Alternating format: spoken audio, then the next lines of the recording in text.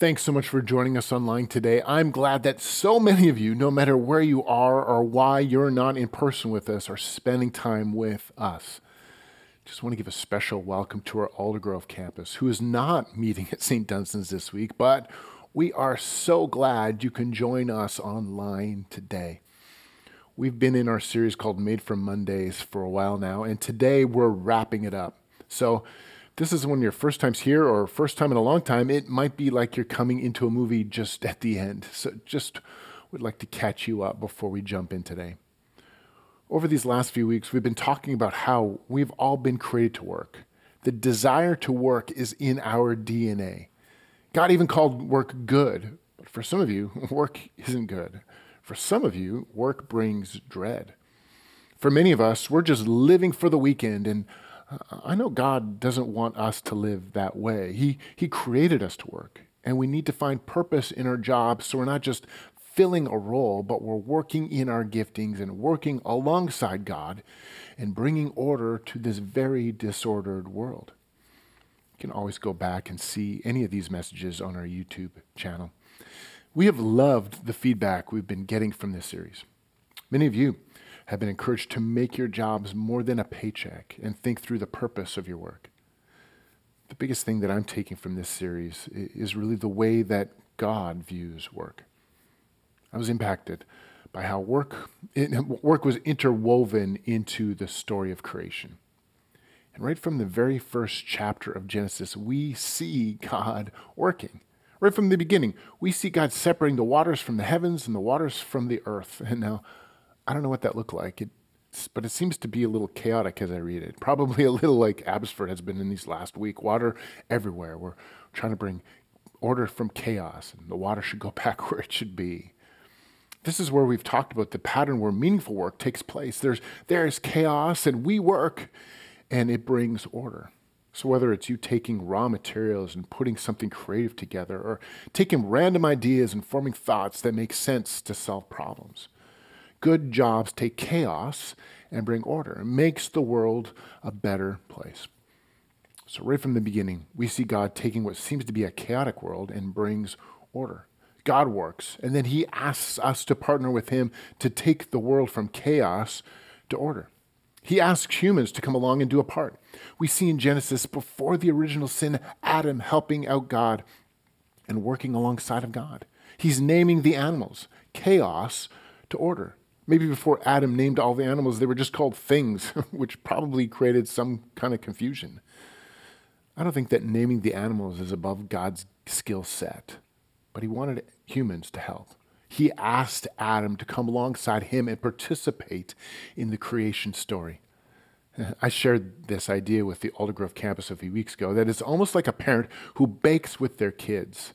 Baking without kids would be done better and quicker, and probably a lot less messy. But parents can learn to enjoy the time together, and they are helping their children to know that they can create too. God could have done all the creation by himself. And when you think about it, if God created this world, do you think he could do your job as well?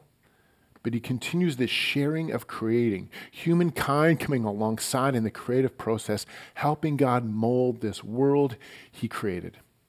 So today, I want to talk a little bit what it looks like for us to partner with God in all the areas of our lives, to bring God's creative work into our workplaces, being more than just an employee, more than just someone pulling in a paycheck, getting the 40 hours in for the week so we can just have a break. What would it look like to partner with God at your jobs and continue to help create what God has started in the lives of the people that you work with? There's a guy who wrote a lot of the New Testament. His name is Paul. And he gives some life advice to his readers that we can apply to the places that we work. You can turn to Romans chapter 12 if you have your Bibles, or follow along in your YouVersion app on your phones if you'd like. But before we take a look at what Paul says, let's just look at a little bit of background. Paul is writing to a gathering of Jesus followers in Rome. Now, Rome is a city that he's never been to. Now, Rome back then would have been the center of the known world, center of commerce. Many would think that there's about 1 million people living in Rome at the time, which is quite amazing. So it's probably the largest city in the world. It's probably the same way that we think of New York City now.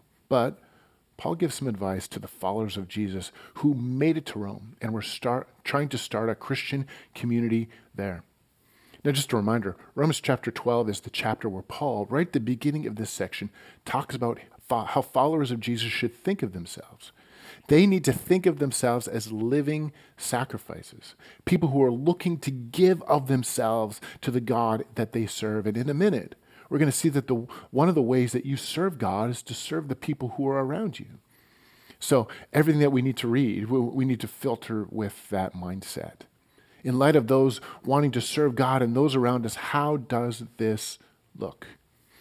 Now, if you don't believe in Jesus, you don't have to participate. Even if you don't believe in him or you're not serving him, if you follow what Paul says, you will be better off at work.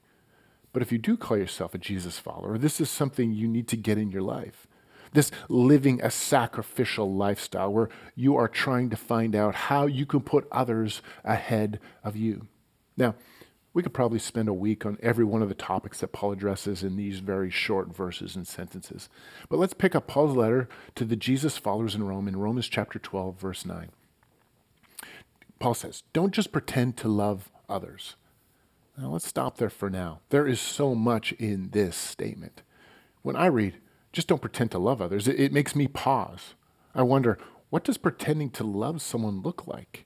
I need to know because Paul makes it sound like a bad idea, and I want to know that I'm not doing it. I think we've all seen it, but sometimes the hardest person to see it is in ourselves.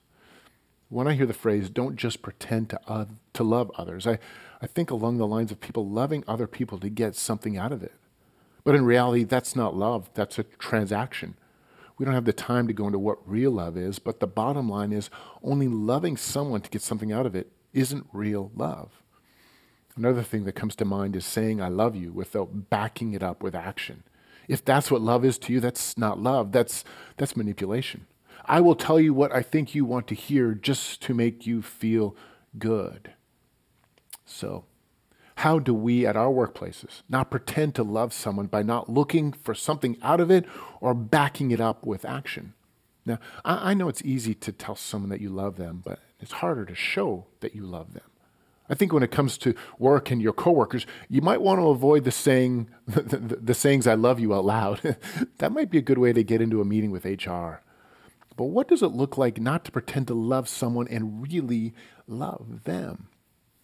Maybe at work the love word isn't used too much. It might be, I care about you and who you are as a person. Asking them not only how they're doing at their jobs, but genuinely asking questions about how they're doing in their personal lives. When something happens in the lives of the people in your workplace, are you one to take some time and hear out the issue that they're facing on a coffee break? Or do you just pretend that this is a normal day? Someone at your job lost a parent or their children are struggling with something. Or are you one to go over and give them support? No, don't get me wrong. It doesn't even have to be bad news.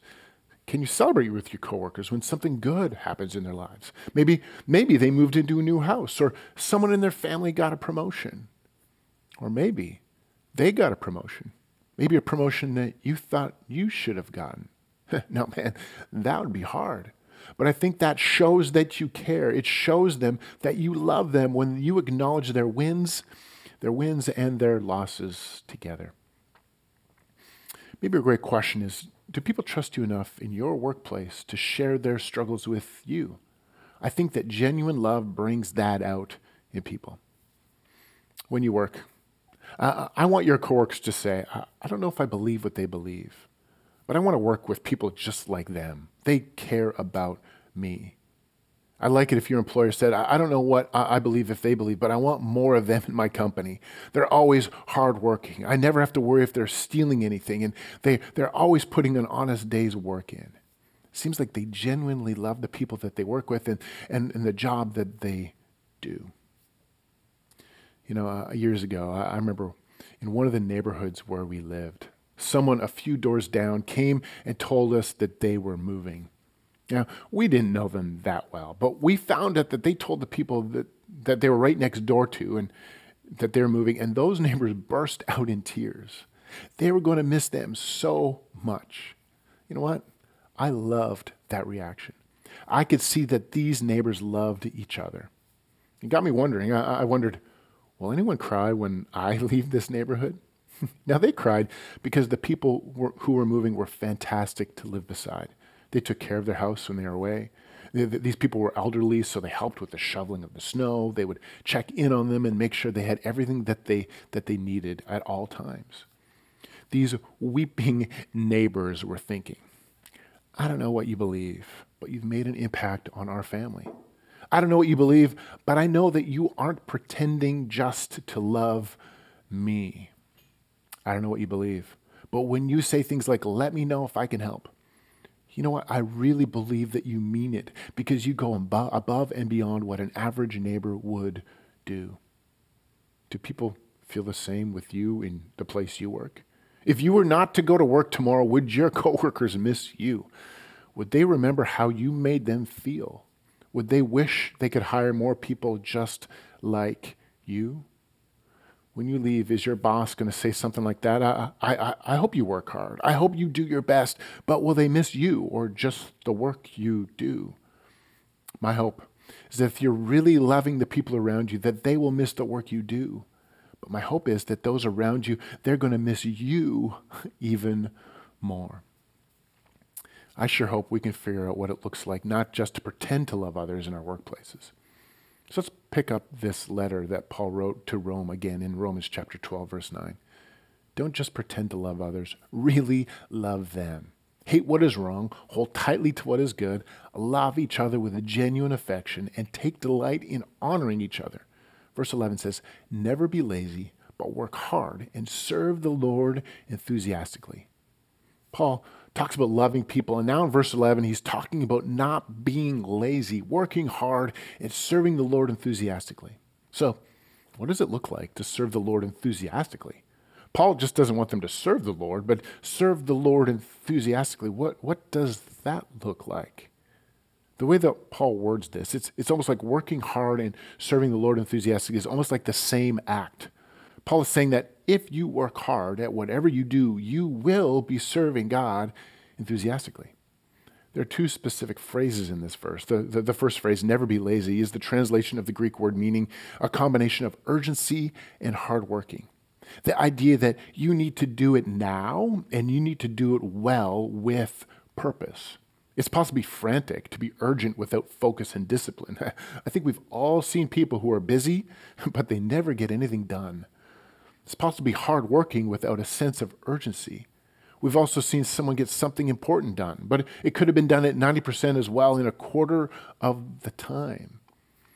Paul is encouraging us to be both urgent and disciplined.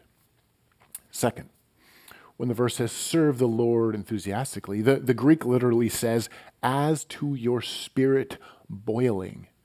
So we're asked to bring emotion, discipline, and urgency to the tasks at our jobs, and at the same time being living sacrifices. I think the bottom line is Paul is encouraging us to live and work with passion.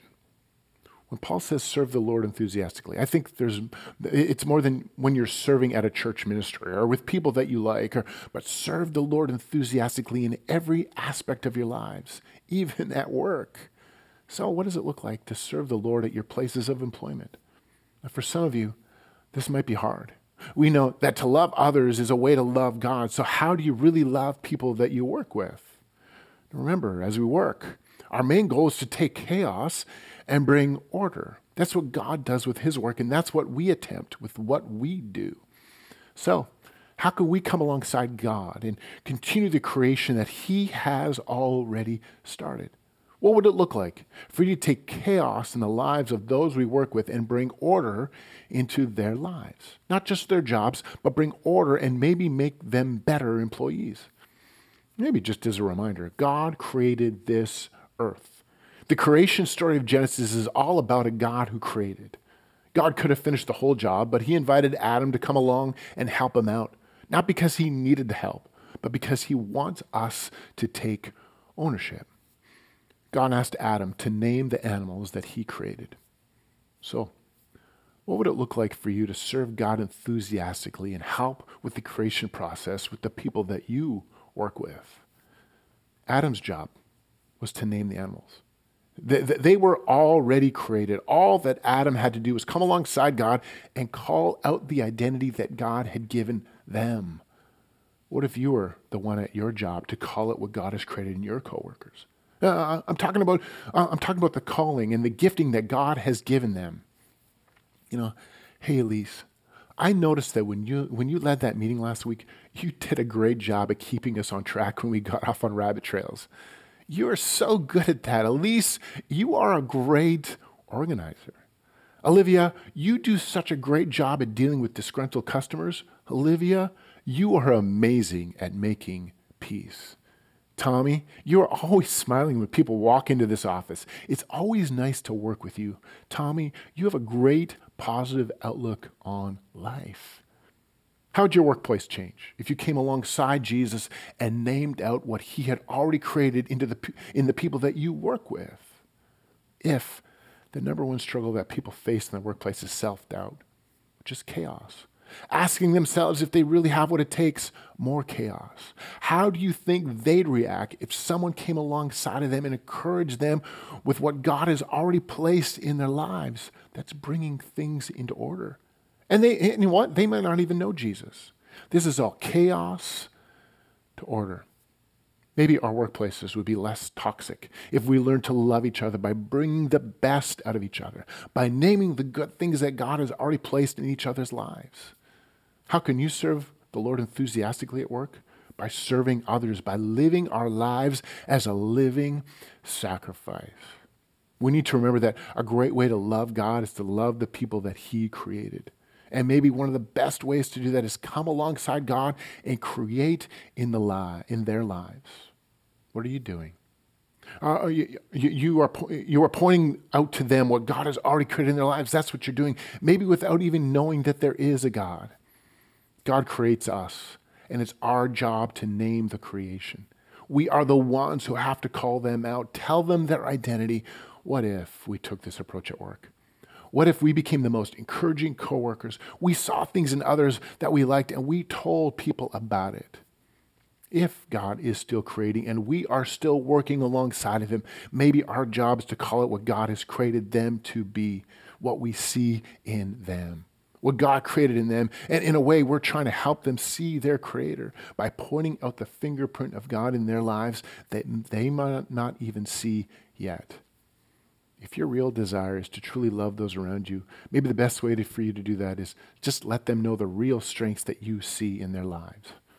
To genuinely love someone is to tell them who they really are and call out the creation inside of them. To call out what God has already done in their lives, and just like the creation story, to name them from what God has already created them to be.